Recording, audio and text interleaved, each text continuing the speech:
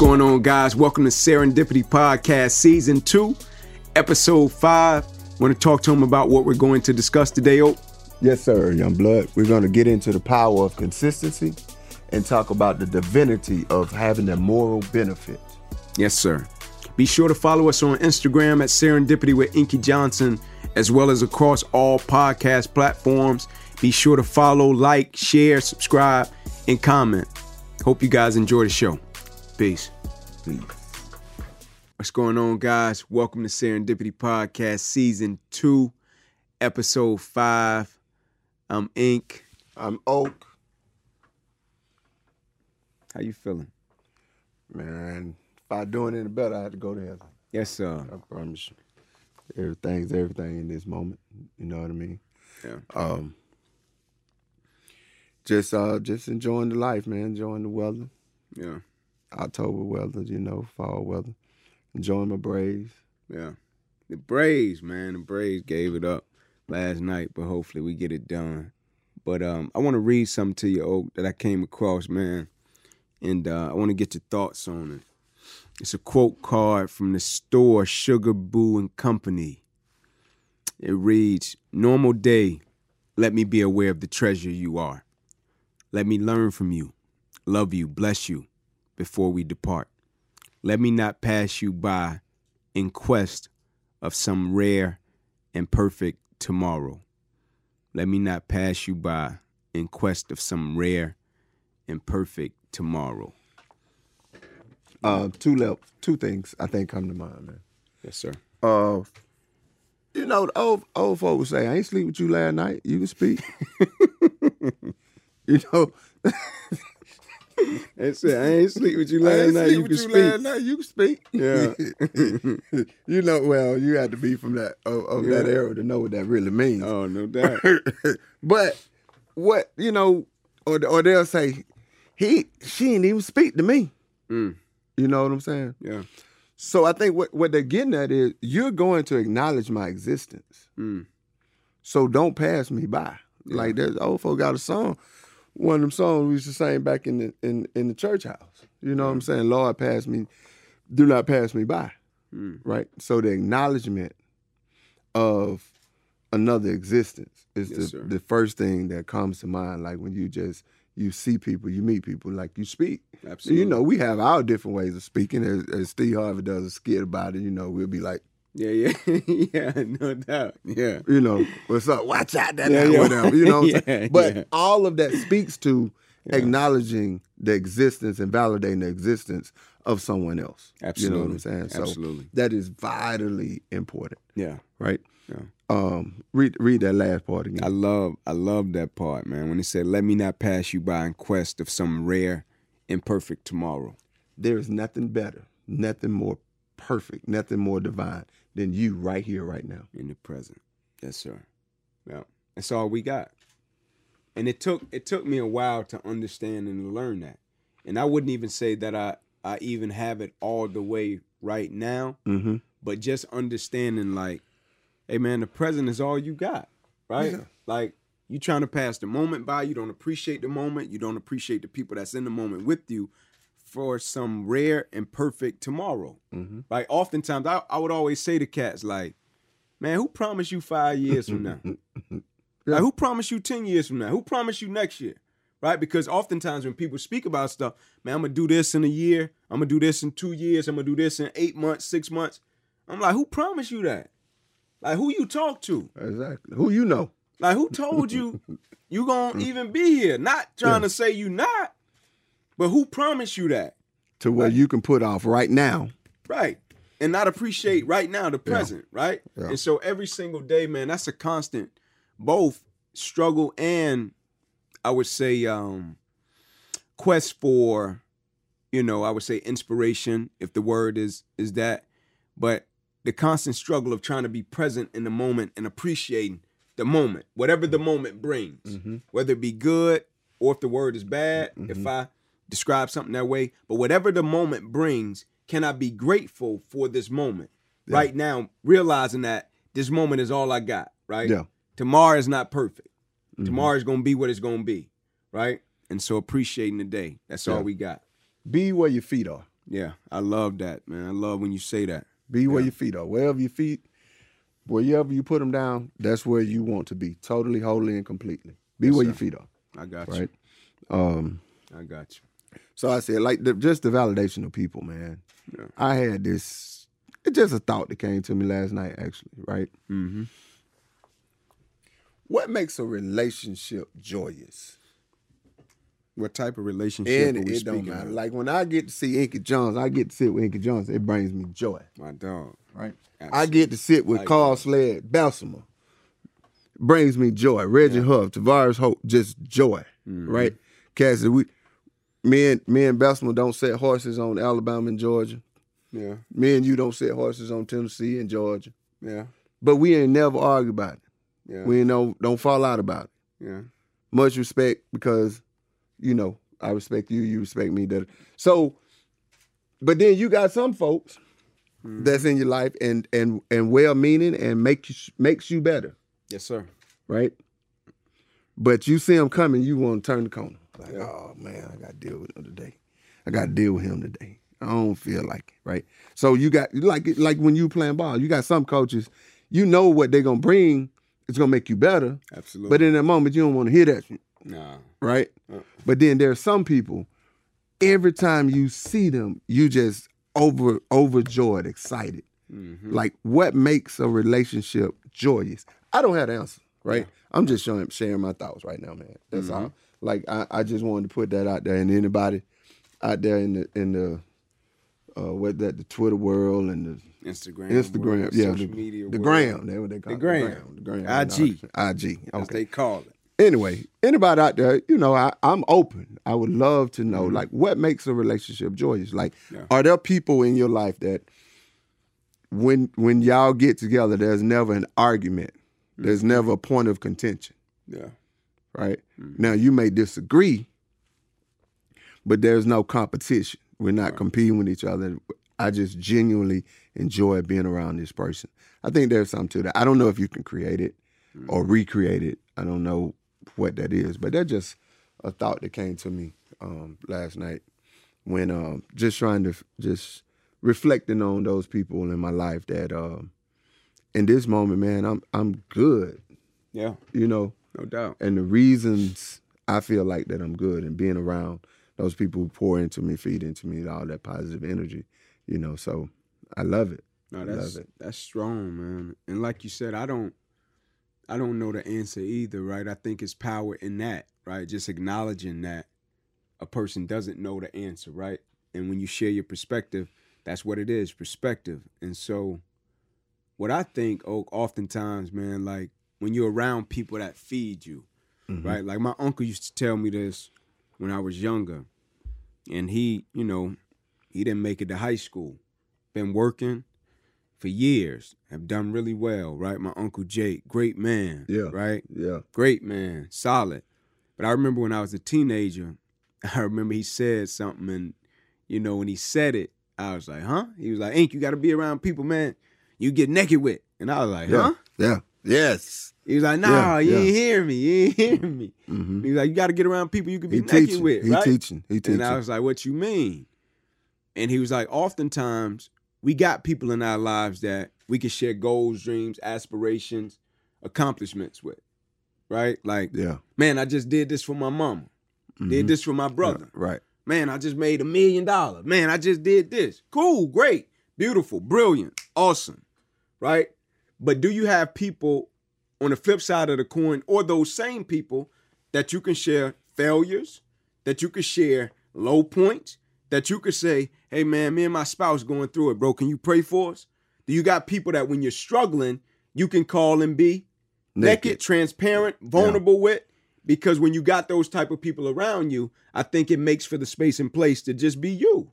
Be real and know that you got people in your corner that loves you for you, that care about you for you, that no matter where you fall, no matter where you find yourself in this universe, on this planet, you got some cats with you that's going to ride for you, that care about you as a person. And I think that's what you're speaking of when you speak to what you just asked, just being around people, man, that going to ride with you, good, bad, and indifferent. They love you for who you are, and they ain't trying to change you. I got you. Yeah. I got you. Yeah, I'm gonna keep on it. I'm gonna keep toiling on that concept of just a joyous relationship. You know, but we'll see. What's on your heart, man? What we getting at the people with today? What? Man, you know, like I read a quote by Denzel. Oh, like it was strong, man. Strong. It's First off. Yeah.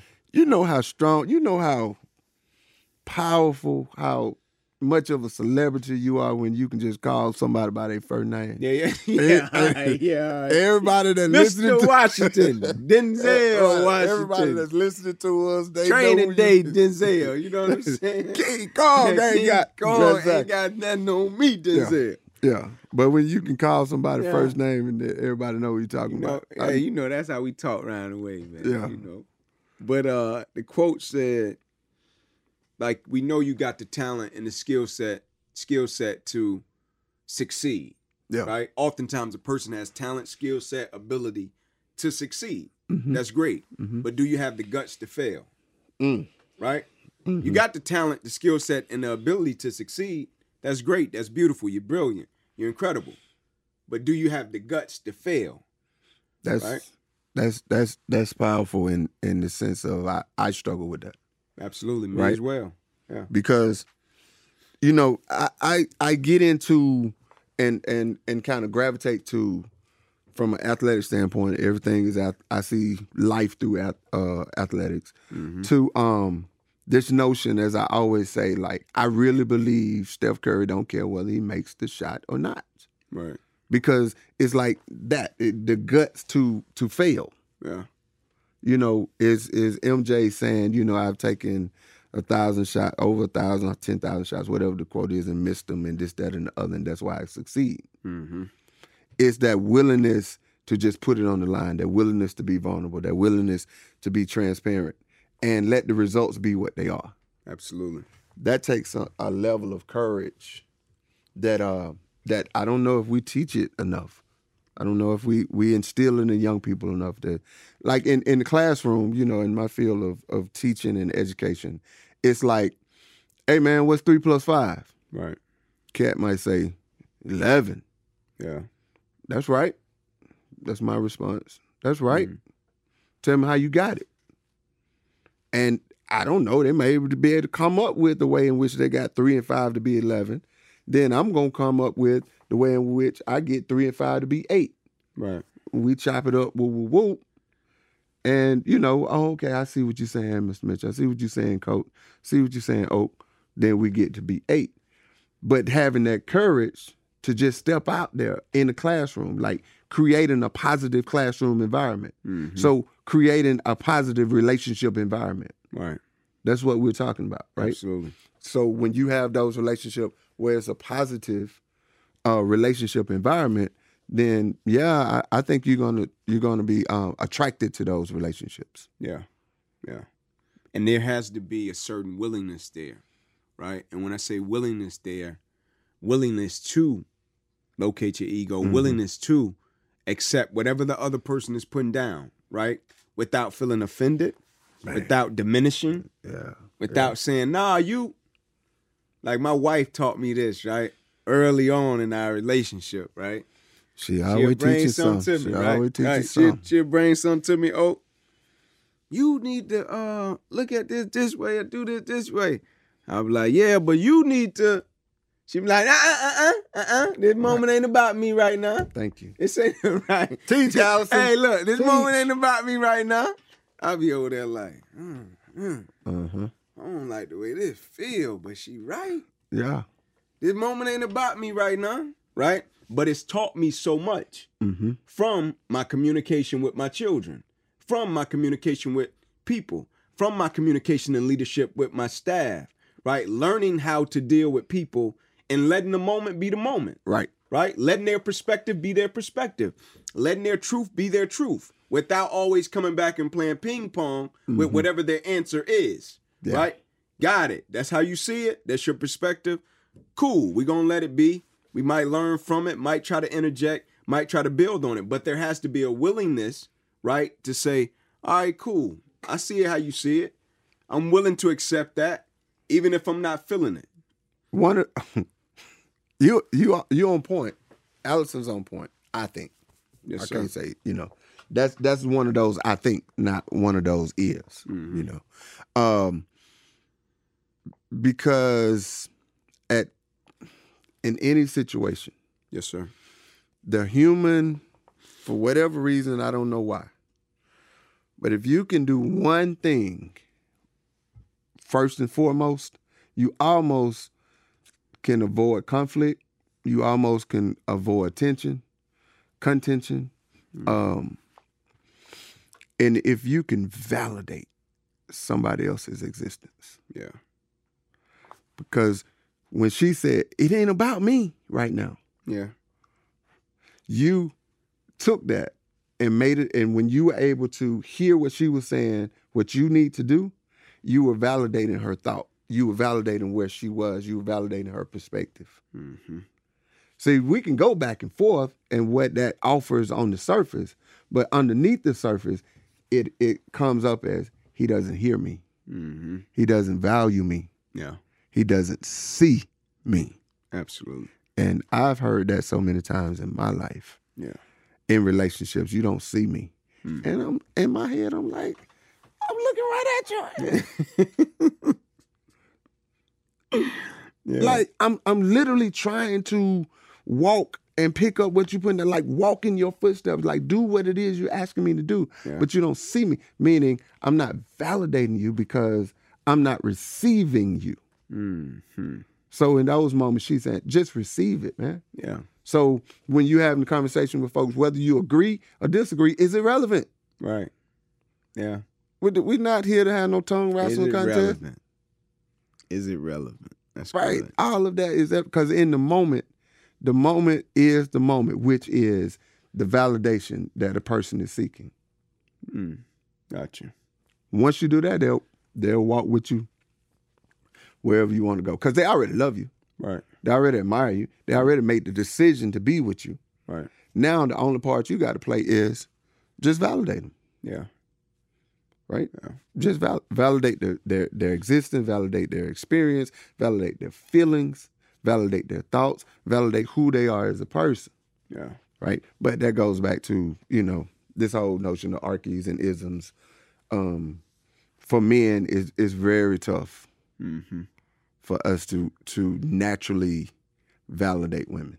Yeah. We ain't taught that. Yeah. So for you to do it, for you to press on Trying, baby. Trying. Yes, sir. Yeah. Yes, sir. I got a question for you, Oak, that I think as people we deal with, and everybody deals with it different. How do you deal with rejection?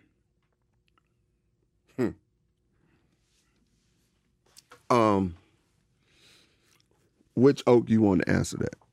My best self Oak or my less than best self Oak? Both. I think both are necessary.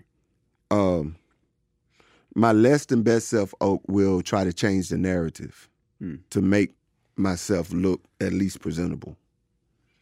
Right? When I'm rejected or didn't necessarily get what I wanted or I desired, I will very arrogantly make it a dim issue, make it a situation where they will make it seem like they were less than. You're not seeing it. You're not getting my point. You're not paying me any attention. You don't understand me. Yeah. Right? Because you rejected this greatness that I am. Tomfoolery, that is. You rejected this. Right. You get mad about that being, come on, man. No doubt. No doubt. For those that don't know, that is tongue in cheek because I really don't believe that about myself. No doubt. I know. But I'm saying, in those moments when you really get tied to something, Right. But I tell folks in a minute, I'm just married. I ain't married to nothing but to Mickey Kemp Mitchell. Yeah. That's it. No doubt. Everything else we can rock with it. We can roll with it. So when I'm rejected, my less than best self, I try to make it right, try to come up with some reasons, excuses, this, that, and other. When I'm rejected as my best self, it is, appreciate you, God. Thank you. I'm grateful. I'm grateful for that. I don't know what's on the backside of that door, but I know it's something that is going to press me to be better, going to make me closer to you. Yes, sir. That's going to increase and enhance whoever I am in this moment. So I'm grateful. So my best self in rejection is like, yeah, it's needed. Yeah. Needed for me to be better, right? Yeah. You know, so, you know, it's almost like a loss, as they say. It's not a loss, it's a lesson. Yeah. But there's a place that your feet have to be, your mind have to be for you to see it that way. Absolutely. Right? Absolutely. Rejection, man. What about for you? Rejection has taught me a lot of lessons, and rejection like changed my whole business structure, the way I operate in terms of my business. And what I mean by that, it changed my business structure, but it helped me as a man. And so early on in my career when I started speaking, and I said, all right, I'm going to do this. Like, for real. I'm going to lock in. Let's go, God. Let's do it, right? And I was so eager, right? I was so like, man, I can't wait. Like, it's on. Let's go. I found purpose. I found fulfillment. I can't wait to share it. Can't wait to get inside a room, man, and share this. Like, I'm ready, right? And so whenever I would have conference calls early on, whenever I would get on the phone with a company, talk to them early on, you know, about a potential engagement, I would be so eager and so excited to share that I very seldom ask them, hey, what is it that you all want? Right. What is it that you all are looking for, right? Have you seen something that I presented on that you like and you think will fit your company, your organization well? And so when we would get on the phone, hey, Ink, you know, man, pleasure to be on the phone with you. We love what you do, you know, very interested. I'm like, oh, let's go. Hey, this is what I'm going to talk about. I can't wait, man. Like, I'm going to do this. I'm going to say this. I'm going to do this. They ain't even asked the question yet. I'm just so eager, so ready, so wet behind the ears, right? That I'm just sharing. They'll be like, okay, all right, cool. Yeah, sound good. Right? We'll get back with you. Right? And they would follow up and be like, well, no, that wasn't really what we was looking for or the angle we wanted to take it. Right? Basically rejecting what I felt I had to offer. Yeah. And I'm like, man, but I'm trying to get every gig, Right. Everybody that call, everybody that email. Early 20s Inc., when I first came out the gate, I'm trying to speak everywhere. Everybody that gave me an opportunity. And so it happened enough to the point to where I felt as if I heard God. It happened that much that I heard God say, hey man, you ain't gotta speak for everybody in every engagement. Everything is not for you. Yeah. Yes, sir. Every engagement, every opportunity is not for you. You don't have to be in every space and place. You don't have to speak to everybody that call you. You don't have to accept every engagement, right? You don't have to. And it got to a certain point to where I started to accept the calls differently, right? I started to ask different questions because of rejection. Yeah. And oftentimes God will present me with a better opportunity, more suitable for my needs. Is that what we call serendipity? That's serendipity. For real? Every sense of the word. You know what I'm saying? But through rejection, right? Yeah, yeah. And I got it, and it changed my whole business structure, man. But it made me realize, as I go throughout life, I say to people all the time, man, you're going to get what's coming to you. You're going to get what's for you, man. You don't have to want what anybody else had. Right. You don't have to envy it, be mad about it, wish for it. What God got for you, you're going to get it. Now, you might can prolong it, trying to orchestrate and control the situation and the narrative on your own. But I feel as if what's destined for me, the Creator going to give it to me. But rejection may be a part of that. Man, I was just saying, listen, right? Yes, sir. I halfway listen to myself. I all the way listen to you. Yeah, right. And we keep talking about this God and universe and Creator. What is that? Yeah. Like, why does that resonate with you? Why do you think it resonate with me? It's just our conversation. Right. You know what I'm saying? Yeah. We reference the Bible from time to time, whatever, that very little religion. Yeah. But why does spirit resonate with you so much, bro? I think that's what I'm led by. It's as a man, right? Like I feel like my life is led by my faith. Mm-hmm. Faith is the substance of things hoped for, evidence of things not seen. And so my beliefs, my thoughts, my goals, my dreams, my aspirations, what's behind that is led by faith. It's being driven by that. My belief in the Creator, my belief in a higher power, right? What woke me up this morning, my life, my existence, right? Every facet of it, every aspect of it, I feel is being led by my belief in my Creator. Got it. What about you? Man, I my spirit is where I met God.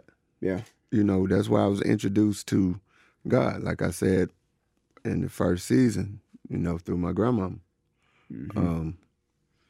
Everything, like, you know, a couple weeks ago you were saying, like, with people, everything is transactional. Right. Right? In terms of your relationship, or you doing things because it's transactional. And for me, everything is spiritual. Mm. Like if it feels right, I'm gonna do it.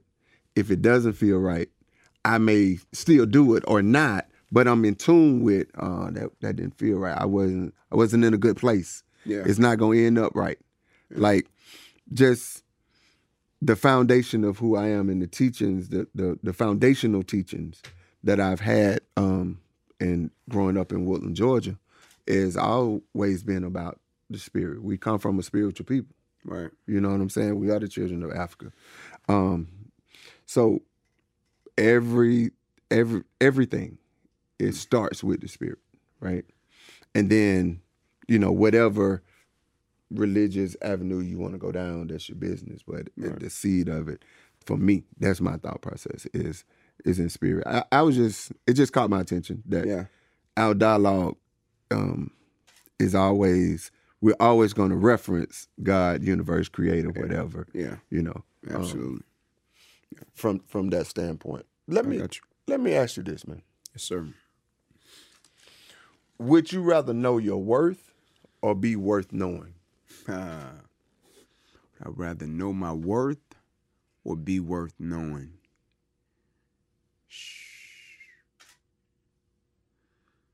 I would probably, now I'm not going to say one over the other because both angles of it, like a double-edged sword, man. What you doing? Huh? I want to obviously, what we trying to do? I want to obviously, right? I want to obviously know my worth, right? Mm-hmm. But I also want to be worth knowing, right? It's like my uncle used to say to me all the time, when it's all said and done, well, you have said more than you've done. Mm-hmm. And when I often think about that, I think about, or done more than you said. Or done more than you said, right? Are you worth knowing, right? But also knowing your worth, I feel, is something that's extremely important. And when I say knowing your worth, I'm not speaking to it from the standpoint of just money, right? I feel like that's one aspect of it. But I'm speaking to knowing your worth, like knowing who you are, knowing where you come from, your lineage, your history, those that came before you, often thinking about those that have to come behind you. Yeah. And so I think about it from that standpoint, but also being worth knowing, right? I think about it from the legacy standpoint, right? When it's all said and done, when you put in your work, clock stops, you done doing your great work down here, like one day will you be worth knowing? Right. And your great grandkids come along, will they still be talking about you and the work you put in and how you treated people, right? I think that's valuable as well. And so it's interconnected for me. I wouldn't put one over the other. I think both are extremely important. What about yourself? I think about the question from the standpoint of it says would you rather know your worth or be worth knowing? Mm-hmm. And for me, that's the trap that we fall into, and the trap is binary. Binary culture. Yep. Right? The either or culture. The one or the other. Right. Right. So I'm throwing that out there. But in essence, we really are people who come from a tradition and a belief system that is always a and, not a or. Yeah. Like being know your worth and be worth knowing. Right. And in terms of the order, because we are a cyclical people, we are people who believes that life is about a cycle and not a line. that one doesn't come before the other. It's just where you are on the continuum. So when you hit it on the head, I think know your worth, know where you come from. Right. Right. Be worth knowing, setting the legacy. Absolutely. Right. So it's actually both of them. And that leads me to this notion of writing narratives, creating narratives. Mm-hmm. You know, in one of our previous episodes, I was asking you, like, who is Inky Johnson? Who is Chad? Right. That's what I want to know, who Chad is. Yeah, all right. Yeah. why you get tickled? Yeah, all right. Hey, why did you turn over your tickle box, man? Oh, man. You know what? Yeah. Yeah. So that's it's like you always, I want you and I want us to always be cognizant of writing and creating our narrative, right? So then when the question get asked, really understanding what is being asked of me. Because if I answer that question, would I rather know my worth and put one over the other, then I'm falling into this system of paganonymous. I'm falling into this system of binary. So paganonymous, run that back. I don't know what it means. I just heard Beat Rude said it. Just sounds good. Yeah. But I bet you before this podcast, somebody done looked it up. Yeah, I got you. This pagan society. This pagan society. Yeah. I got what I'm really getting at is being in control of your narrative. Right. So no, there's no or know my worth or be worth knowing. It is and. Like when somebody asks me, whatever, you rather do this or that, and I think about it, I'm gonna do both of them. I'm gonna do all of them. Right? And then it's up to me in terms of how I put them in the categories and put them in their perspective. Gotcha. Then we good. You know what I'm saying? Because now it becomes mine. I can own it. Right? Nick Saban does all the time, called bridging the question. Yeah. He ain't been answering no question, nobody. Yeah. He goes up with an agenda, and he speaks his agenda. Absolutely. Regardless of what question you ask, right? Belichick as well. Belichick does it. Kirby's starting to do it. That's that power, that's that control in terms of controlling your narrative, right? I always believe everybody should be able to speak and write. Yeah. You speak and write yourself into existence. So that's it. Yeah. Just writing and speaking ourselves into existence. I love that though about controlling the narrative. I was speaking yesterday, and Kat asked me, basically, why didn't you fold when your injury happened? Like, why didn't you just fold? Why didn't you just quit? Right? And I said, because I can control how I respond to it. Now, that sounds cliche, right? To a person, you hear the quote, life is 90%. You know what I'm saying? That whole quote, life is 90% what happens, 10% however it goes, right? 10%, you know what I'm saying? Whatever. 90% how you respond to it. Right? Yeah. Right. And so when he said to me, why didn't you fold? I said, because I can control how I responded to it. And he heard it and he was like, oh, okay, cool. Like the 90, 10%, he referred to that. I was like, cool, but no. Like, I get to dictate how I deal with what I face. You dig what I'm saying? Like, I believe that with every fiber of my being. What I encounter, I get to dictate how I'm going to deal with it, right? Opposition, adverse, it's like a fight to me. Like, if you throw a punch at me, I get to dictate how I'm going to deal with you, right? If you smack me or smack somebody, I get to dictate how I'm going to deal with you. If you slap and I punch, you can't say, nah, man, I slap. Nah, I get to dictate how I respond. Kurt Wood, you dig what I'm saying? Man. You know what I'm saying? But like in terms of the narrative, right? We get to dictate that, right? And own that circumstance, situation. I get to dictate if something happens to me, how I spend that situation and how I deal with it. I get to dictate my narrative, right? Like I ain't gonna let opposition and adversity win. I ain't gonna let a bad moment win. I ain't gonna let uncertainty win. Yeah. Like, you ain't got that much power. You dig what I'm saying? You a moment, right?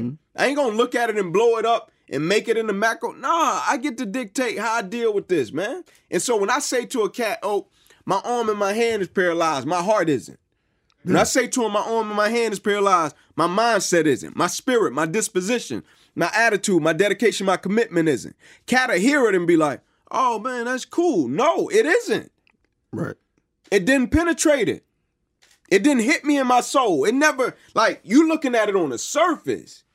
My spirit and my soul never got penetrated because I control this narrative, man. Yeah. Like, break your plexus, paralyzed right arm and hand. That ain't about to win. The doctor asked my mom a question in the hospital. They was like, man, is it over for your son? My mom was like, nah, it's just the beginning. She's like, one bad chapter don't define no book. She's like, you don't know my guy. It's just the beginning. What she was basically saying to him, like, nah, bro, we finna control this narrative. And so when cats hear you say speaking right and controlling the narrative, I think oftentimes cat might think about it from a literacy standpoint. That's great and that's cool. But we talking about from a life standpoint as well. Every single day you get up and the things you encounter and the things that happen to you, understanding that you dictate how you respond and how you use it. Yes, sir. You know what I'm saying? Yes, sir. For sure, man. So I'm gonna just hit you with one more and then we can move on. Yes, sir. Would you rather be consistent or exceptional? Consistent or exceptional? Oh, man. If I'm consistent, I give myself the opportunity to be exceptional. I feel as if it's a lot of exceptional people that are not consistent. And so their talent and their skill set has extended them to a place that their character can't sustain them. But they're exceptional. Yes. In spurts, in moments. Right? Say that one more time about your character. Yeah. And your maturity. Yeah. No, I believe there are a lot of like exceptional people that talent and skill set ascends them to a place that their character can't sustain them. Say more. Yeah. Please say and more. So we see people that are exceptional in spots and spurts. You see it show up and you like, man, that cat just did that. And then they go back to falling by the wayside. And you like, man, bro, you got, like, you see what you just did. You trying to make a cat see what they, oh, you see what you just did? Oh, sweetheart, you see what you just did? You see what you just did, love? And they like, nah. But when you got a cat that's consistent, that shows up, even if they're not as talented, I'll take consistency over an exceptional cat every day of the week. Because I know if you're consistent, you're giving yourself the opportunity to be exceptional. If you're exceptional, I don't know what type of character is coming behind that. You probably just been blessed with the gift. Yep. You're exceptional.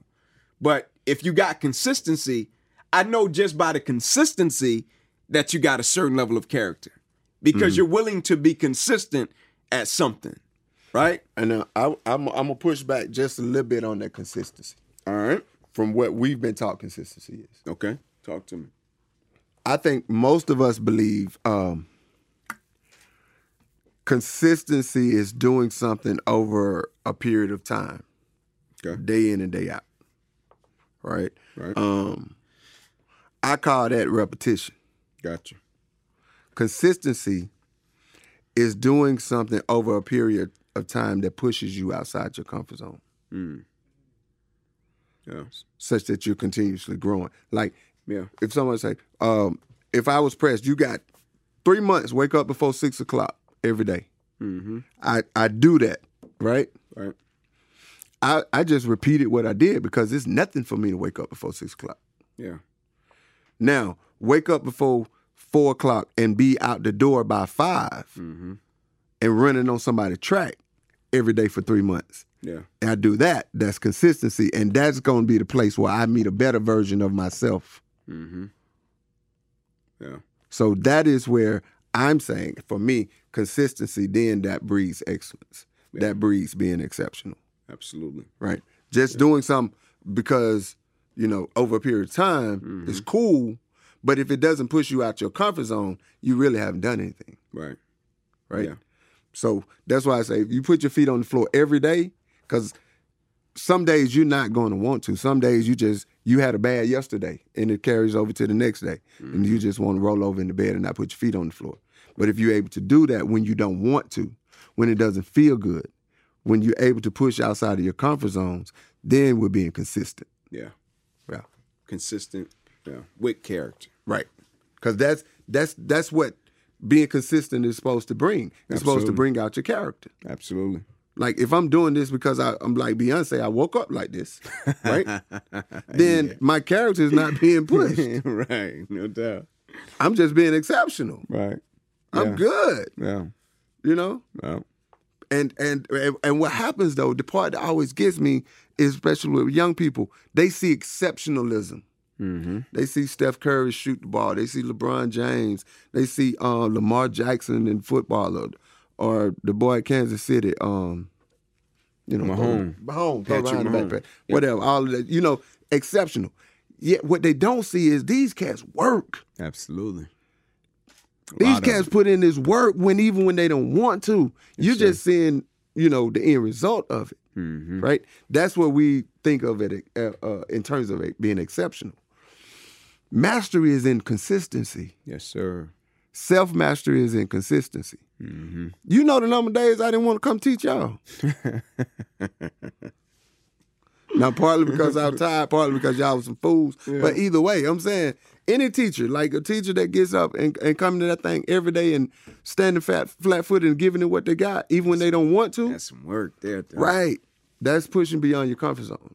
That's when you become a master teacher. Yeah. That's when you become a master ... when you do it when you don't want to. Yeah. I be telling cats, like, in terms of character, I often say, like, character staying true to what you said you would do long after the mood you set it in has left, right? Because if we only worked on the days when we felt like it, none of us would get much accomplished. When we talk character, consistency, fulfillment, and whatever that yields, I think the way you broke down consistency, though, that was potent, man, because you don't think about it that way. You do think about consistency as just doing something a certain way every single day and not thinking about it in terms of, well, that's repetition. If you come into the weight room, you lifting every day, doing the same thing, but you lifting the same weight, right? You might not get stronger. Yeah. But if you're pushing yourself outside of your comfort zone in anything you do, right, that's consistency, and that's going to yield, a quest and a road and a journey to become better. Yes, sir. I'm with you on that. I'm picking up what you're putting down. Okay. I got you.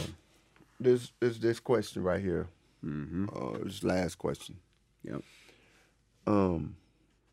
Does your work and due diligence have a moral benefit?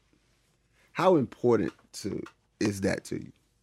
Does your work and due diligence have a moral benefit? I remember you were talking to me about, again, that everything is transactional, and how cats was starting to hit you with things that might have been financially beneficial. Yes. But it didn't sit right with you. Yes. Right? And it wasn't it wasn't a moral benefit. So how important is having a moral benefit in your work and your due diligence? Man, that's extremely important, right? Because when you think about morals, like, I look at it in terms of that's all I got.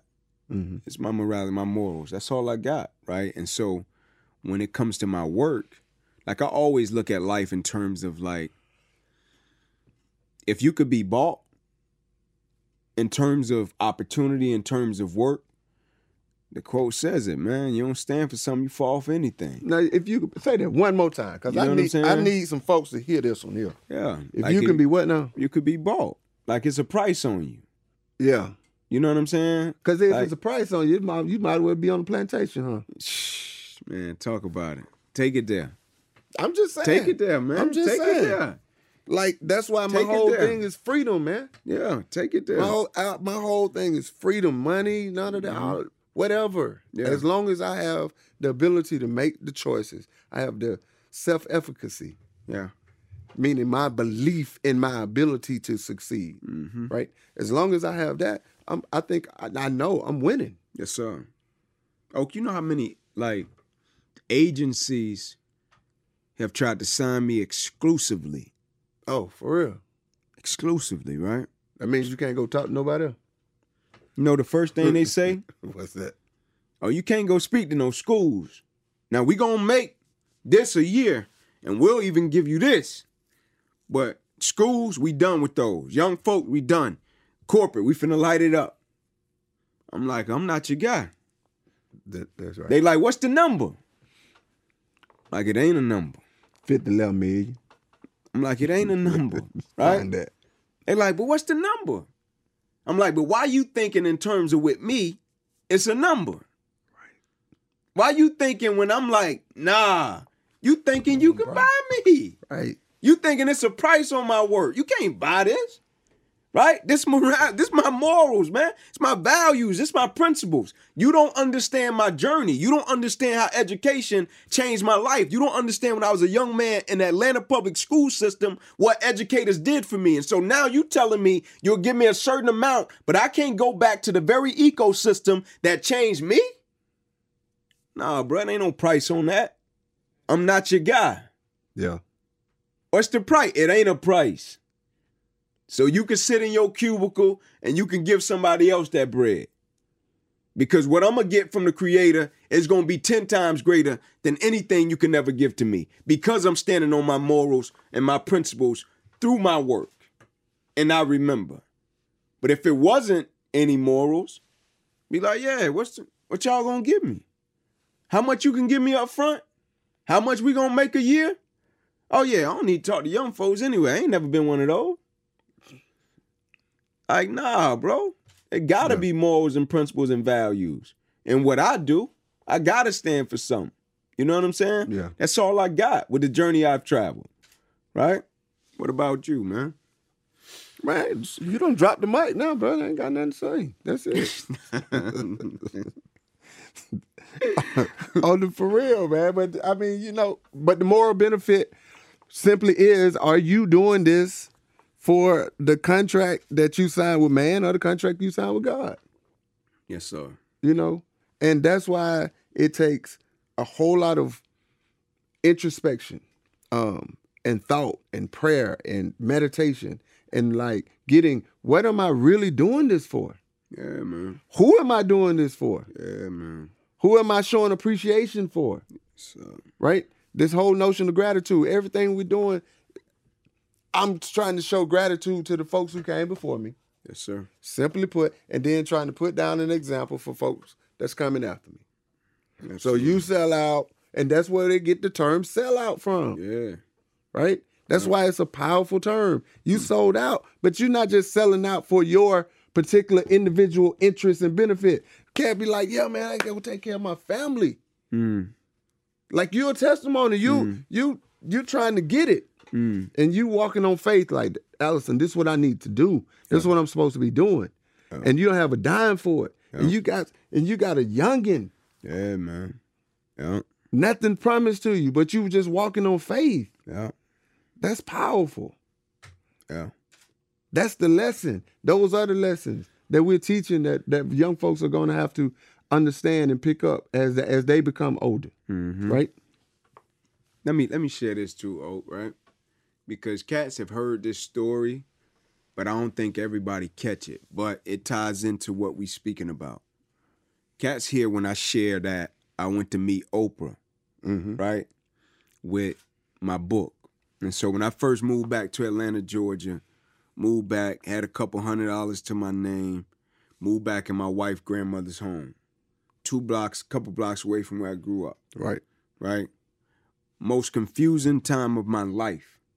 Because I couldn't understand how God could take me from Kirkwood, 2-bedroom house, 14 people, University of Tennessee, you know what I'm saying, 8 games away from a potential draft pick, eating steak and shrimp pregame, get an injury, career ends, and now a few years later, I'm right back in the same neighborhood with a couple of degrees to my name. Like, I couldn't understand, God, like, why you take me there and bring me right back here?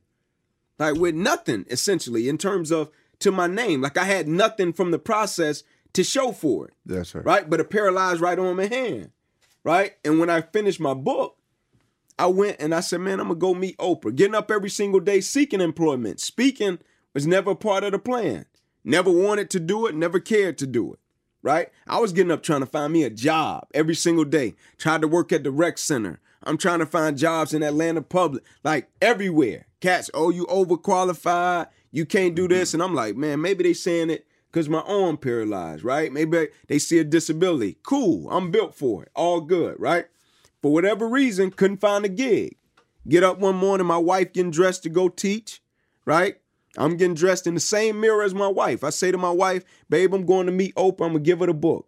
Allison like, ain't you know Oprah? I'm like, nah. She's like, you know somebody at Harpo Studios? I'm like, nah. He was like, you sure? I'm like, yeah. She was like, go for it. I'm talking about I got like $250, $300 probably max. Gas money, right? In my truck at the time, I had about 300,000 miles on it. I take off, call my boy Jeff, get to Chattanooga, Jeff pick up. I say, Jeff, you ain't gonna believe it. I'm headed to meet Oprah. Jeff like, Ink, you know Oprah? I'm like, nah. He like, man, hang up this phone. I know what this about. Like, you're extremely ambitious, Ink, but chances of that happening slim to none, right? Call me when you get to Knoxville, man. I call him when I get to Knoxville. He pick up. He said, you still going, aren't you? I said, yep. He said, pick me up, man. I'm going to ride with you. We get to Chicago that night. Jeff gets us a room, get up the next morning, get directions to Harpo. We get there. This is when our last shows were happening, right? Get out of the car. Jeff say, Ink, I'm going to go across to this coffee shop. I'm sure this won't be long. I'll be seeing you in a minute, right? I got my book. Oh, I'm walking the building, literally. People everywhere. Whenever a door would open, I would run up to her. Hey, man, I'm Inky Johnson. Drove up from Atlanta. I want to give Oprah my book. They like, man, get out of here. We don't do that. I'm like, man, I thought y'all be giving away cars, man, on TV. I got a book, man, right? And so everybody goes in the building. I'm so discouraged. Oh, I sit down like on the back of the side of the building, right? And I'm like, man, Allison going like trip on me, man. Like, it's crazy. I get up, I go sit on the sidewalk.